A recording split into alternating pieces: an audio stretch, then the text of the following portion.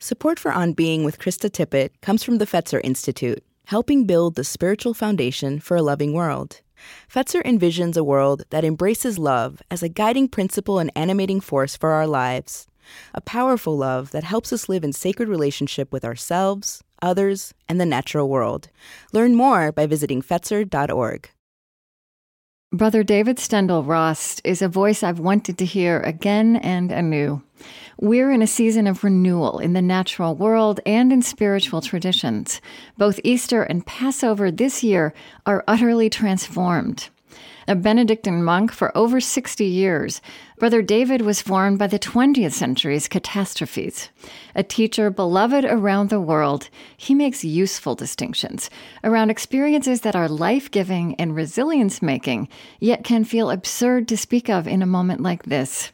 He calls joy the happiness that doesn't depend on what happens. And his gratefulness is not an easy gratitude or thanksgiving, but a full-blooded, reality-based practice and choice. I don't speak of the gift because not for everything that's given to you can you really be grateful. You can't be grateful for a war in a given situation, or violence, or sickness. So the key when people ask, can you be grateful for everything? No, not for everything, but in every moment.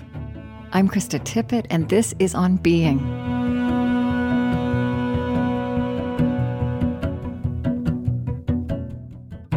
Brother David Steindl-Rast is founder and senior advisor for A Network for Grateful Living. I traveled to Austria in 2015 to speak with him at the monastery Gut Eich Priory in St. Gilgen, where he now spends most of each year.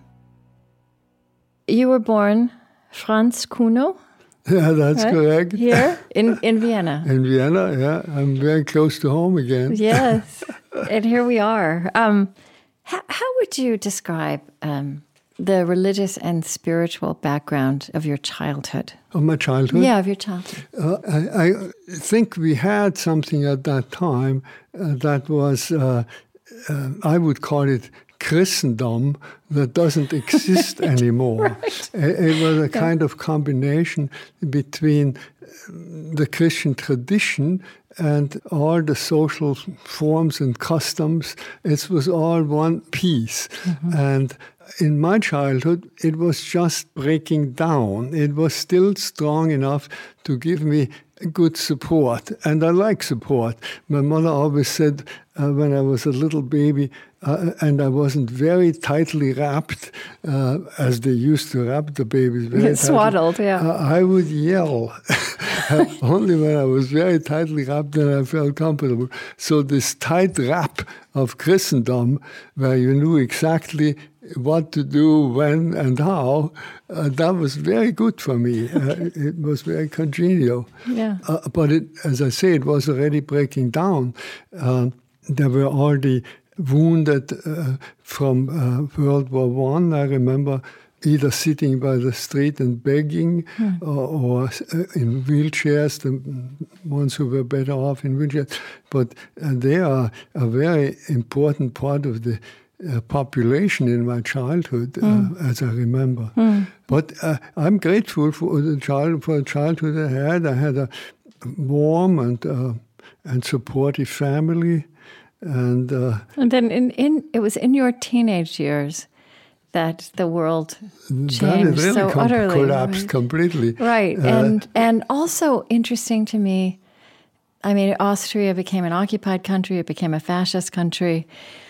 And the church's role, the church's place in that very dramatic dynamic, because the church became almost a place of contrast to the culture, right? Which that's one way that Christendom, that monolithic Christendom was coming apart.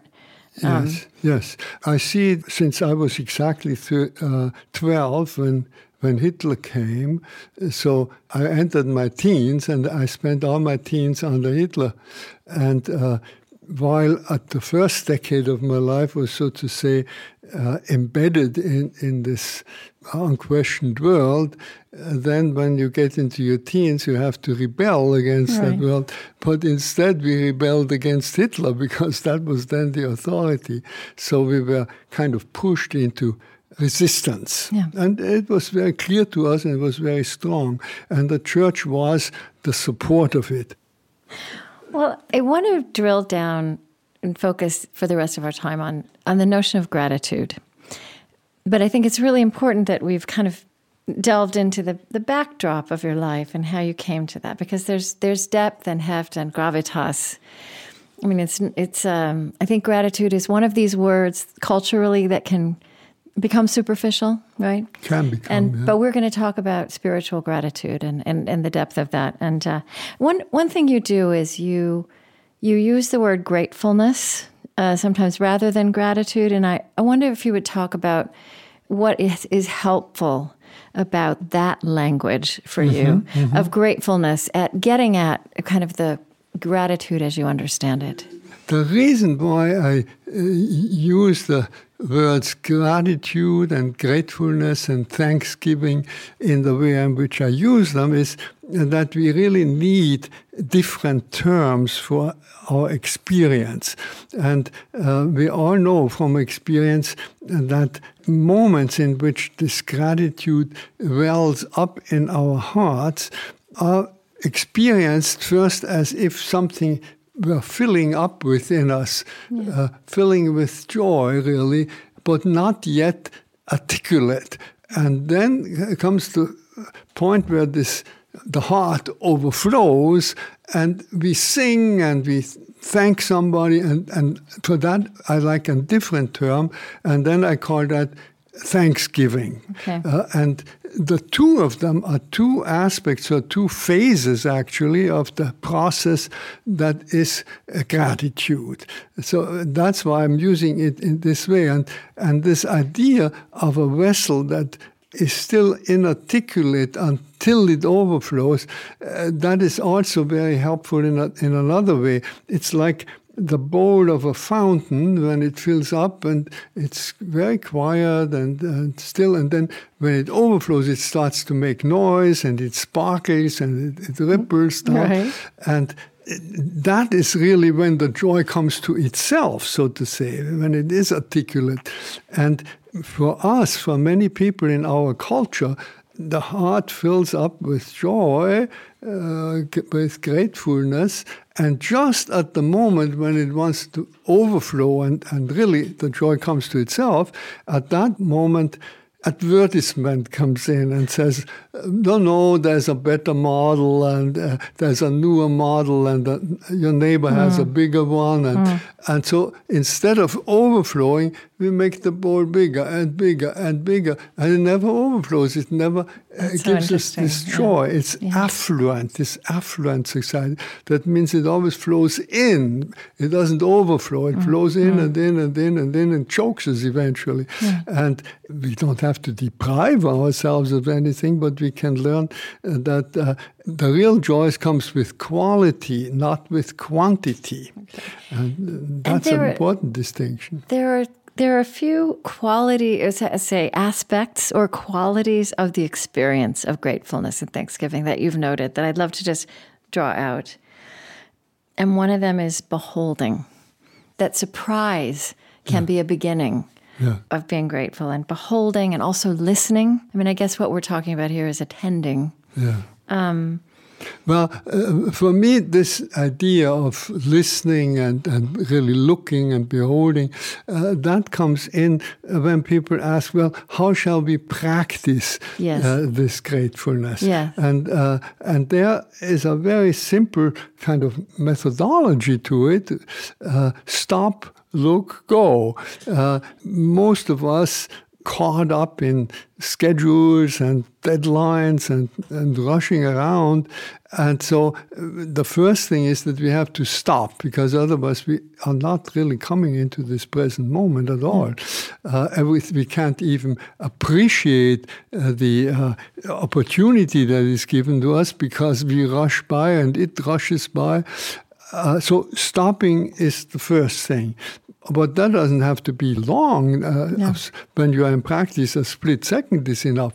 You stop. And then you look, what is now the opportunity of this given moment, only this moment, and the unique opportunity of this moment. And that is where this beholding comes in. And if we really see what the opportunity is, we must, of course, not stop there, but we must do something with it. Go. Avail yourself of that opportunity. And if you do that, if we try practicing that at this moment, tonight, we will already be happier people because it has an immediate feedback of joy. I always say I don't speak of the gift because not for everything that's given to you can you really be grateful.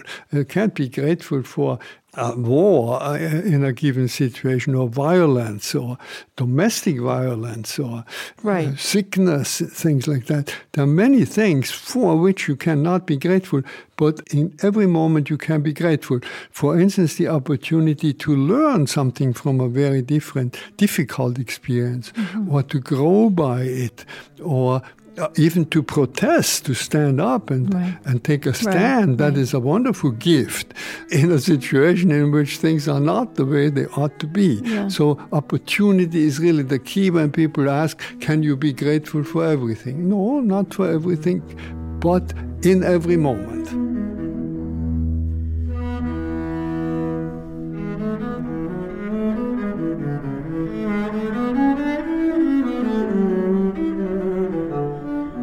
I'm Krista Tippett, and this is On Being. Today at the Gut Eich Priory in St. Gilgen, Austria, with Brother David Steindl-Rast.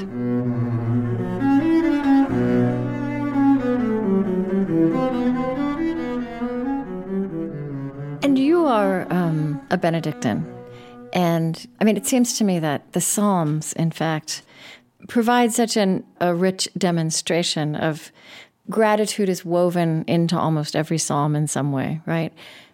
But it is held together with an expression of every conceivable human emotion: anger, fury, murderous fury, a sense of injustice and unfairness, and despair and sadness and disappointment.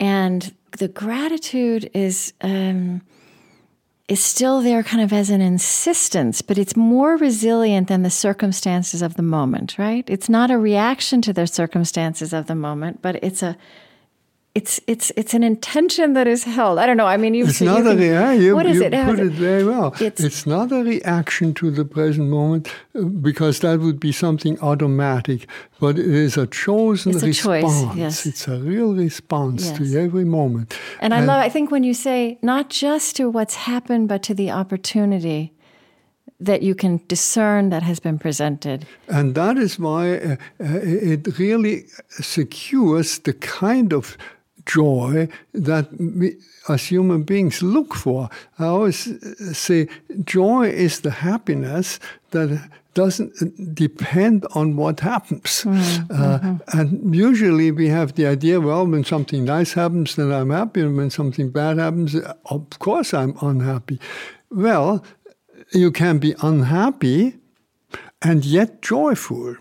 We don't think of that, but there is a deep inner peace and joy in the midst of sadness. If we feel our way into it, we know that. For instance, losing a friend, a dear friend, under normal circumstances, not through an accident or so, but under normal circumstances, losing our grandparents, losing our parents when they get very old. There's a deep sadness, but there's also a great joy. A celebration, a joy for all the love that we received and gave, and that kind of joy is what we really want, because happiness is not steady, but joy can be steady, and that's what we really want. We want a happiness that lasts. Yeah. There's also this, I think, again, to this, that in the Psalms, there's, this is the day that the Lord has made, let us rejoice and be glad in it. And then somewhere which is, again, kind of a choice to acknowledge that every day, whatever happened yesterday, whatever you're dreading today, But something you quoted, you used some lines of Maya Angelou, which to me is a wonderful paraphrase of that in a way. This is a wonderful day. I've never seen this one before. Yes. Which is an orientation to the day, right? Yes. That uniqueness of every given moment and of every day, to open your eyes and know another day, we can't take it for granted. We can't take it for granted. In my youth, we couldn't take it for granted because every night the bombs fell. But if you maintain this attitude, it's just as realistic. There are all sorts of reasons why you couldn't see another day, and you do. And that's a wonderful thing. It's a wonderful thing. You also talk about gratitude as being absolutely inextricable from the notion of belonging. And I think you're talking about belonging to God and belonging to each other. Yes. Say something about that. I remember the grace that Buddhists pray before a meal starts with the words, innumerable beings brought us this food. We should know how it comes to us. And when you put that into practice and look at what's there at your table, on your plate, there is no end to connectedness.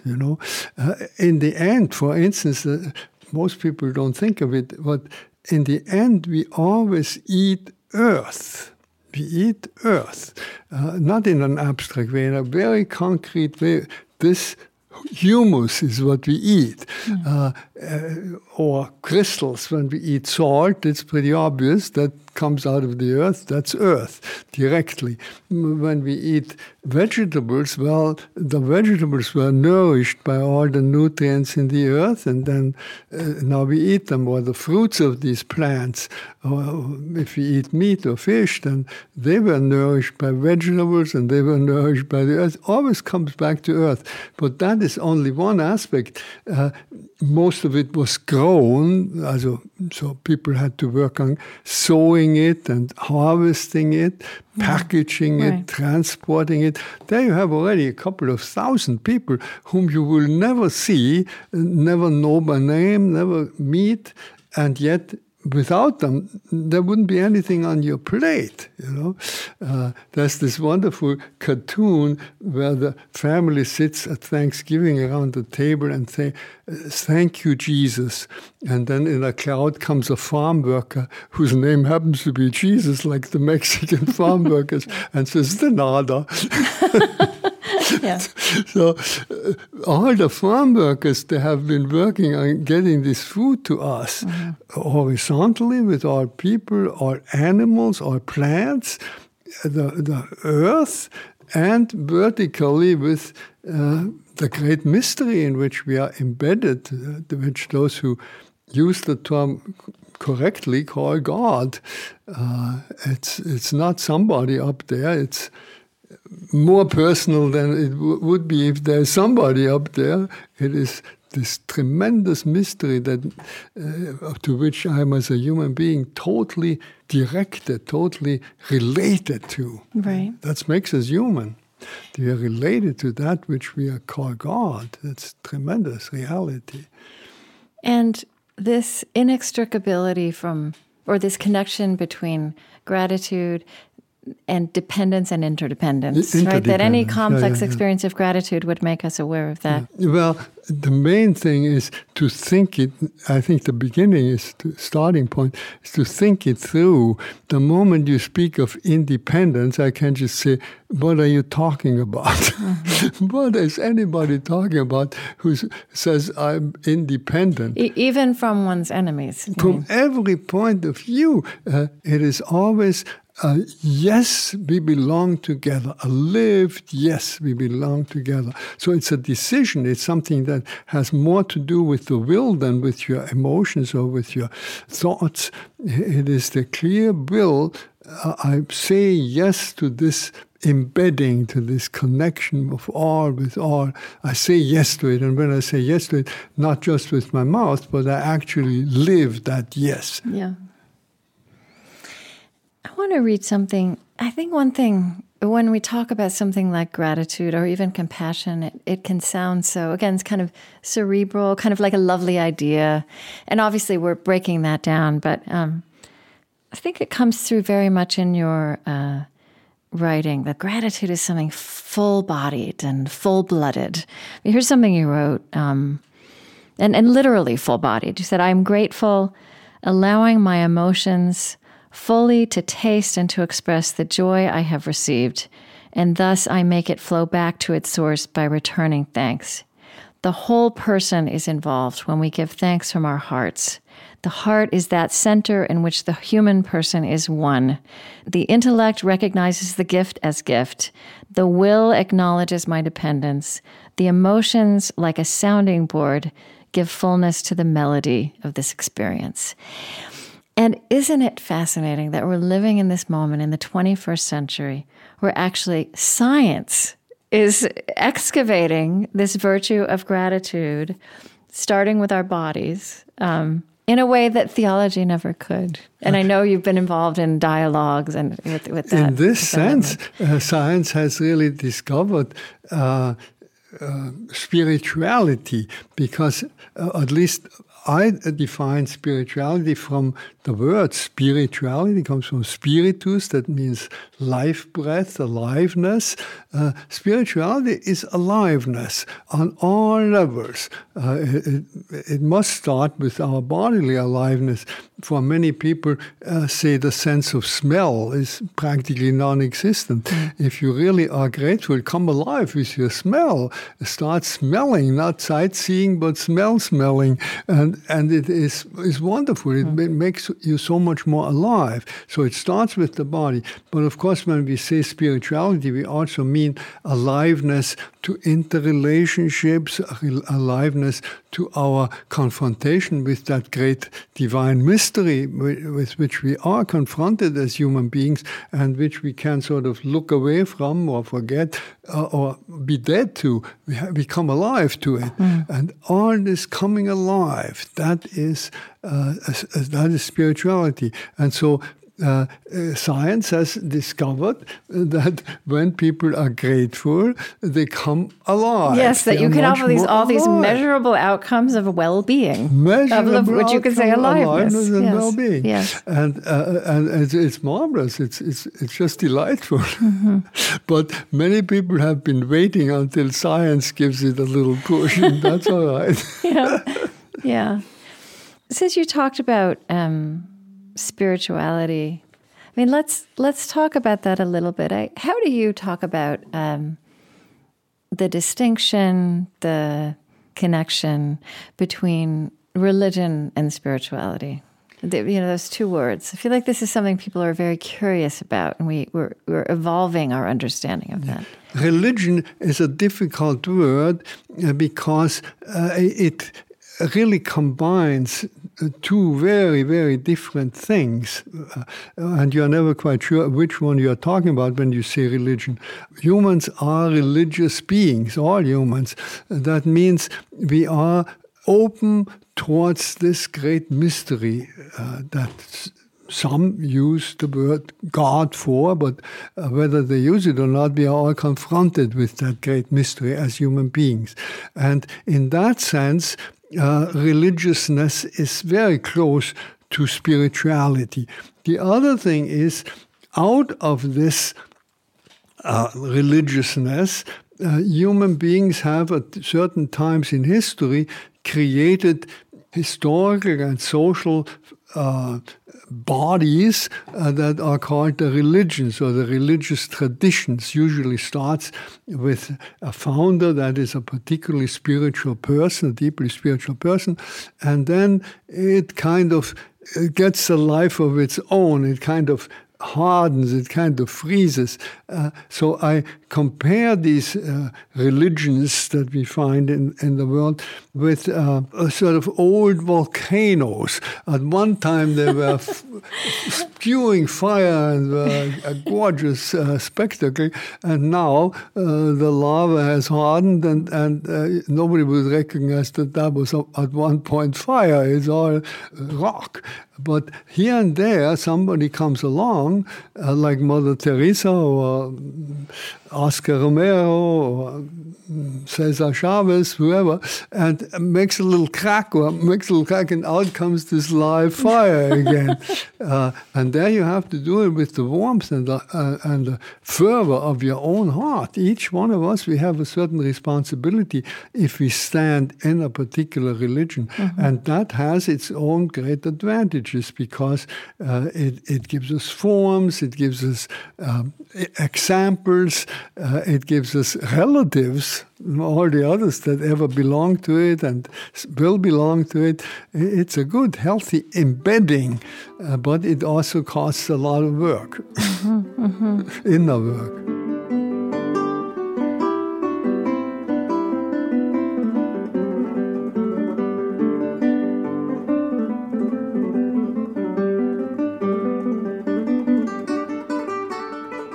After a short break, more with Brother David Steindl-Rast.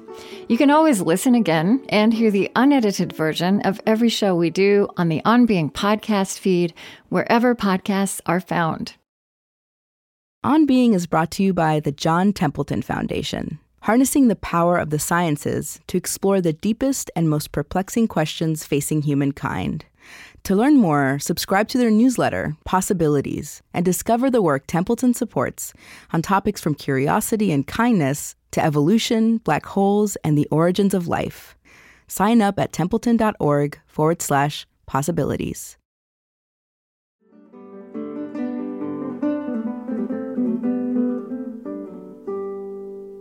I'm Krista Tippett, and this is On Being. Today with Brother David Steindl-Rast. He teaches in a wise and reality-based way about human experiences that are hard-won, yet life-giving and resilience-making in a moment like this: joy, well-being, and the capacity to be grateful. It's interesting to me, you are part of this tradition of the Benedictine tradition, which is very much embedded in the great enterprise of the Roman Catholic Church and of Christianity. Although monasticism, in its many origins, was monastic traditions or kind of arose as spiritual renewal movements. Right? I mean, kind of what you're saying, a church that had grown institutional and imperial and lost its fire and its spirit. And so monastics, in a sense, have always kind of been rebels in their way.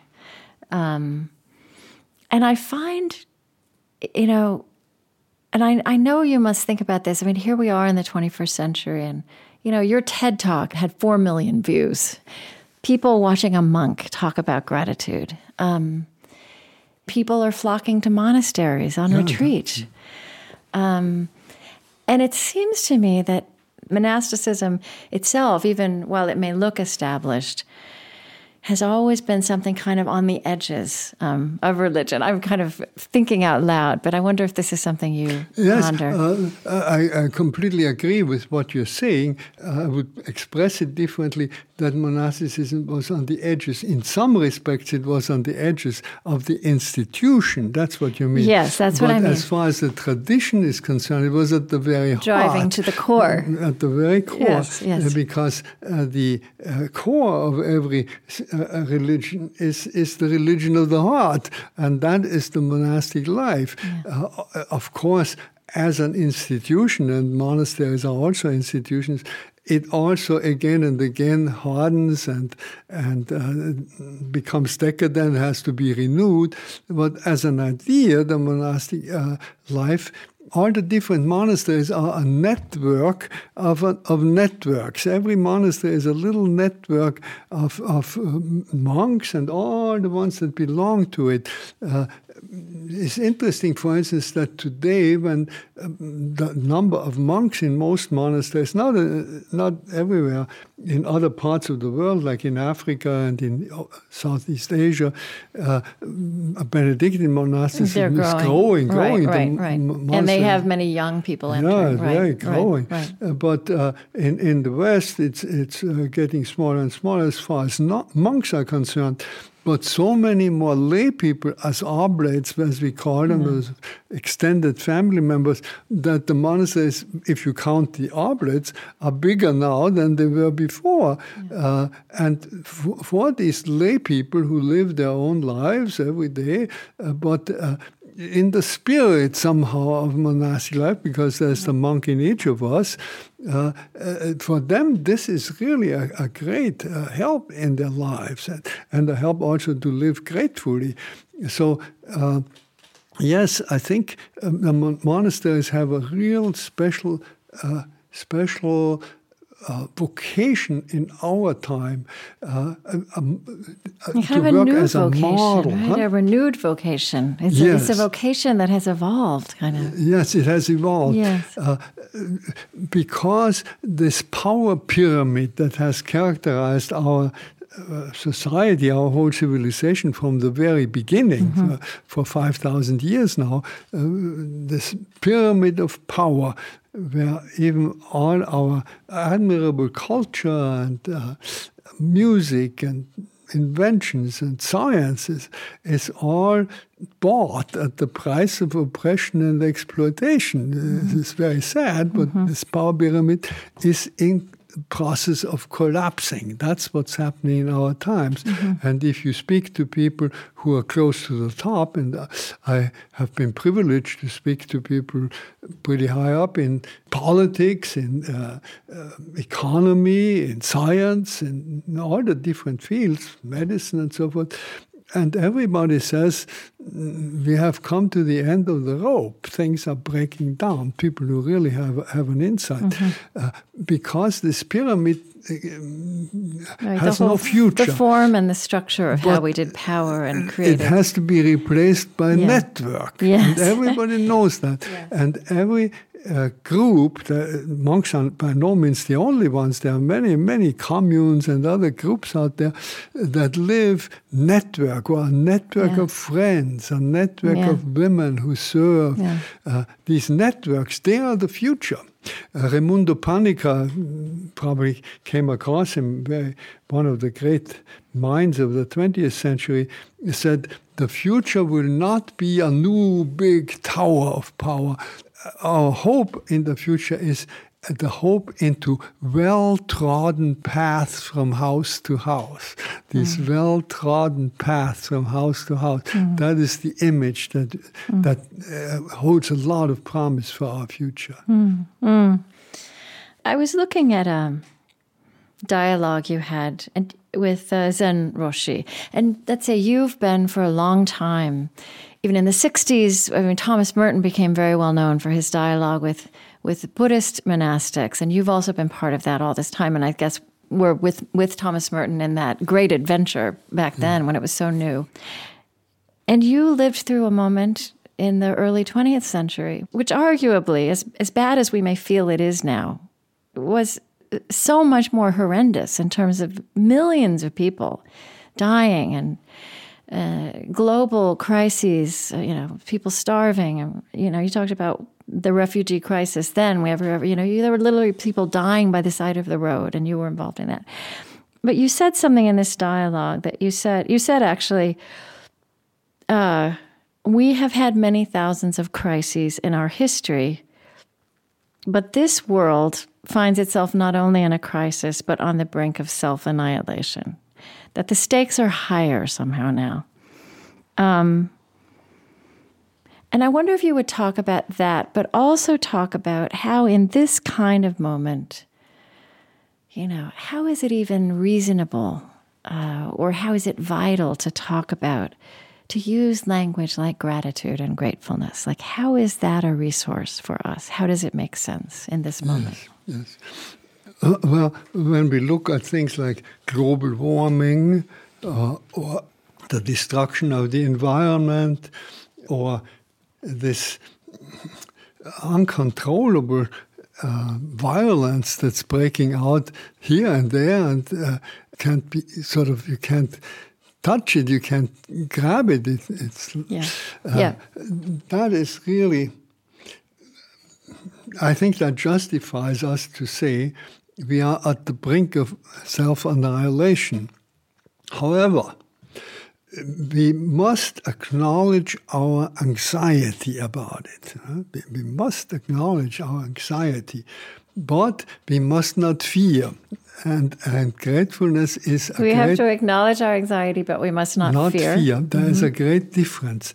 See, anxiety or anxious, being anxious, this word comes from a root that means narrowness and choking, and the original anxiety is our birth anxiety. See?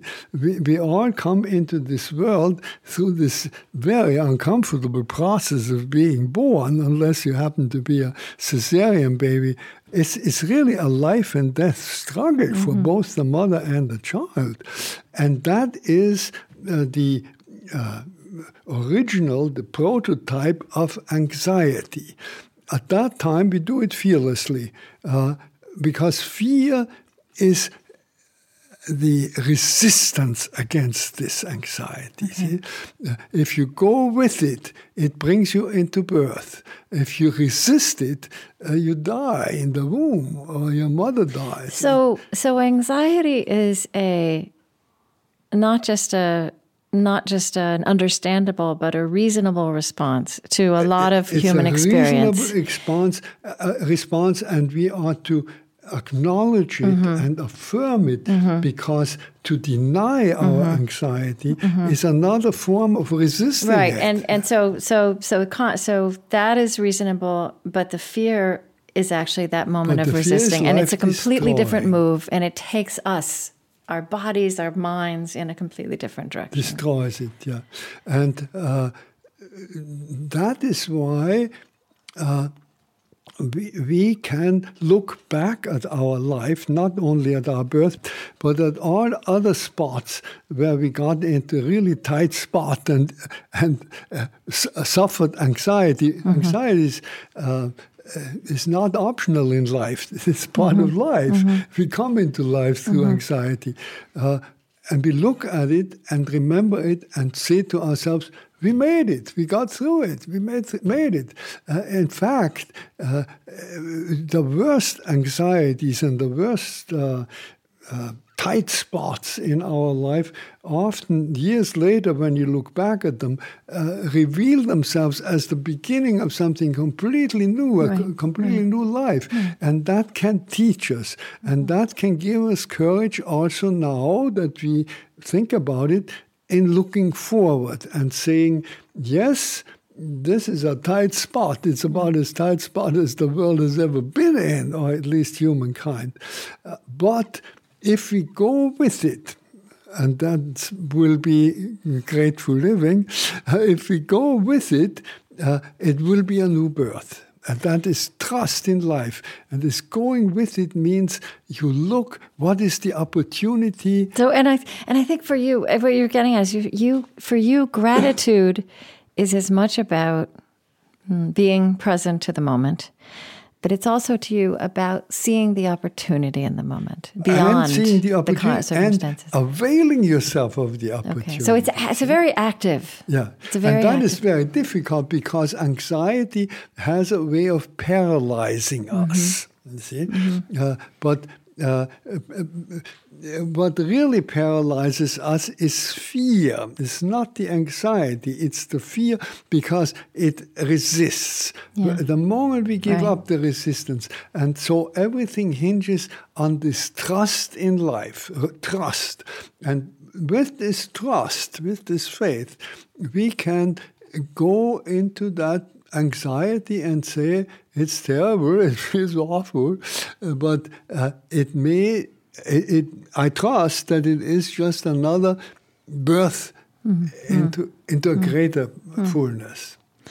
You've said that God is a direction rather than a something. A direction. Yes.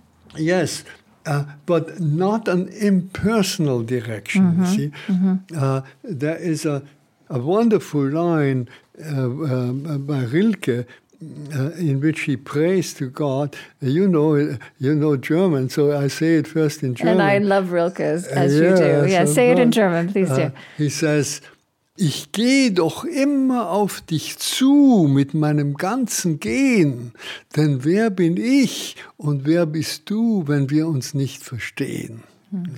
So he says, with every step I do, I go towards you, because who am I and who are you if we don't understand one another? See, that is spoken to that great mystery. But when I say mystery, I mean not something vague, I mean something very clear. Well, I guess that's back to the sense of belonging. That belonging at the core of... It's right in there. Yes, I go to you. See, yes. The moment a human being says I, at that moment I have posited a you. That means I'm saying I because I'm related to a you, that mysterious you that is always here. And in that sense, this mystery is not something impersonal. It's relational. It's a relation. Ultimately, everything boils down to relation. You also said, I found this such an interesting, mysticism is the experience of limitless belonging. Yes. That mysticism, because again, I think that's a word, you use the word mysticism in Western culture, and people might think of something very abstract, and very elite. No, I believe that every one of us is a mystic because we have this experience of belonging once in a while, out of a blue. Women often say when they give birth to a child, they have it. Or when we fall in love, we have this sense of belonging. Or sometimes without any particular reason, suddenly out in nature you feel one with everything. Every human being has this. But what we call the great mystics, they let this experience determine and shape every moment of their lives. They never forgot it. And we humans, the rest of us, tend to forget it. We just forget it. But if we keep it in mind, then we are really related to that great mystery, and then we can find joy in it.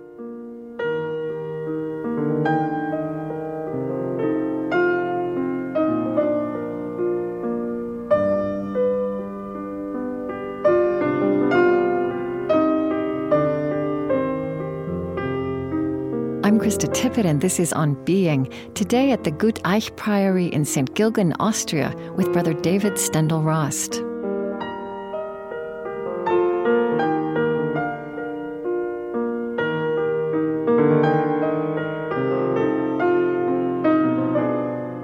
It is a very audacious thing that you say, that everyone can be called to be a mystic.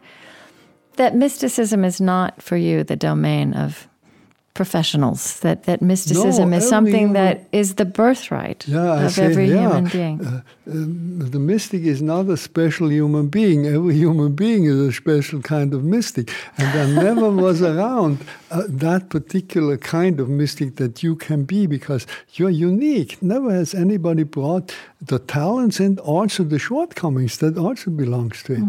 And that goes very closely together with what I mean when I say mystery. It's not something mysterious. When I say this great mystery, this divine mystery that we are confronted with, and in mysticism experience, that is something that we cannot grasp. We cannot put it in words, we cannot imagine it in an image, we cannot put it in a concept, we cannot grasp it, but we can understand it. There's a great difference between grasping and understanding. And you understand it by being grasped. But it does something to you. And many people experience that on a different level with music. Yes. You understand music, but you can't grasp music. You can't. And you can't really talk about it. You can't even talk about it because you have no words and concepts. But you can understand it when you allow it to take hold of you, when you give yourself to the music. And that great mystery with, you might call it life or God or whatever, that great mystery with which all human beings are always confronted, that we can also not grasp, obviously, but we can understand by allowing it to do something to us. And that openness can be totally silent. Silent openness is a wonderful form of prayer. One of the ways you talk about prayer, also in the context of gratitude, as whatever lifts your heart, right? That's a way to start talking about the experience of prayer. Yes. And what we experience when we are grateful is that something lifts up our heart. That joy, that is gratitude, and that joy is prayer because it lifts up our heart. Yeah. Whatever lifts up our heart. And we are made for that. Yeah. And you said if it's fishing that lifts up your heart, then fishing is your prayer. Yeah. Or part of your prayer. I know I have to finish. I guess I just maybe finally, you studied psychology. And I sense that you're very aware of how it's instinctive for us to question gratitude. Maybe this is true in Western culture, right? To question its appropriateness or its purity, and also to suspect the motives of others.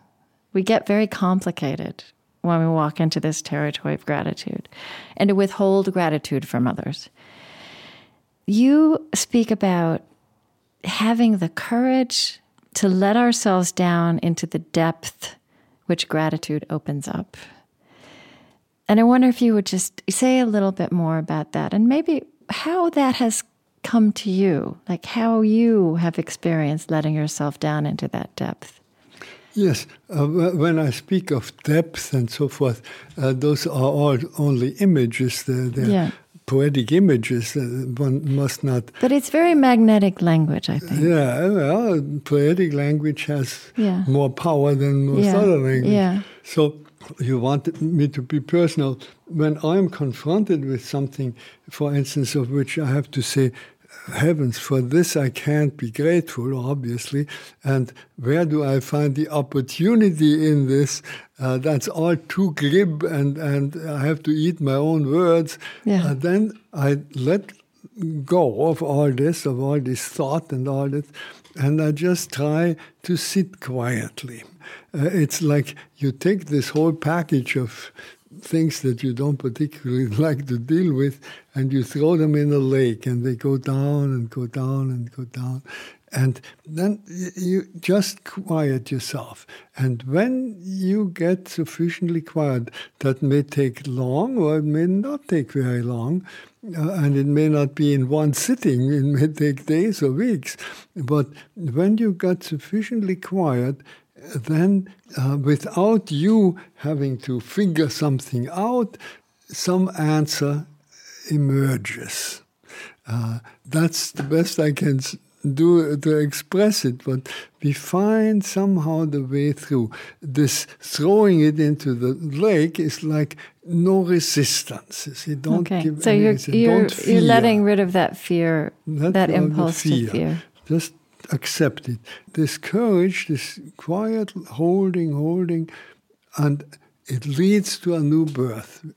I can't prove it, but I can encourage you to try it. Everybody try it. And I think we will find it too. Okay.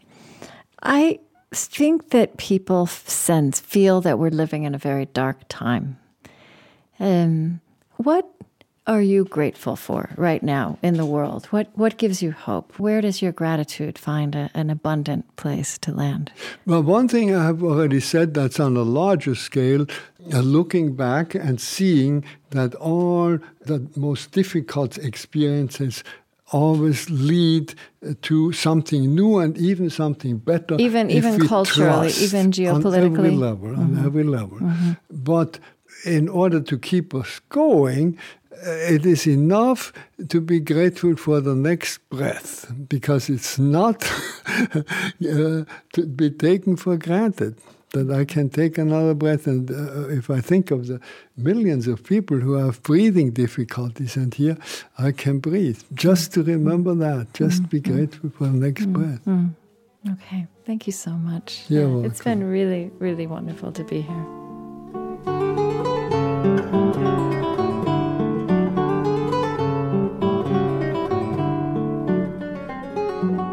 Brother David Steindl-Rast is the founder and senior advisor for a network for grateful living.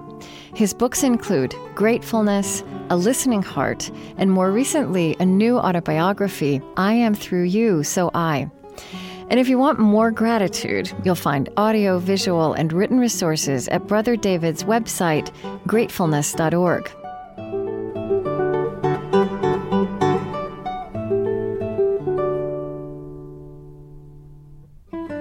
The On Being Project is Chris Hegel, Lily Percy, Loren Dordal, Erin Colasacco, Eddie Gonzalez, Lillian Vo, Lucas Johnson, Suzette Burley, Zach Rose, Siri Grassley, Nicole Finn, Colleen Scheck, Christiane Wartell, Julie Seipel, and Gretchen Honnold. The On Being Project is located on Dakota land. Our lovely theme music is provided and composed by Zoe Keating. And the last voice that you hear singing at the end of our show is Cameron Kinghorn. On Being is an independent production of the On Being Project. It's distributed to public radio stations by PRX. I created this show at American Public Media. Our funding partners include the John Templeton Foundation, harnessing the power of the sciences to explore the deepest and most perplexing questions facing humankind. Learn about cutting-edge research on the science of generosity, gratitude, and purpose at templeton.org/discoveries. The Fetzer Institute, helping to build the spiritual foundation for a loving world. Find them at fetzer.org. Calliopeia Foundation, dedicated to reconnecting ecology, culture, and spirituality, supporting organizations and initiatives that uphold a sacred relationship with life on Earth. Learn more at calliopeia.org. Humanity United, advancing human dignity at home and around the world. Find out more at humanityunited.org, part of the Omidyar Group. The Osprey Foundation, a catalyst for empowered, healthy, and fulfilled lives. And the Lilly Endowment, an Indianapolis-based private family foundation dedicated to its founders' interests in religion, community development, and education. On Being is produced by On Being Studios in Minneapolis, Minnesota.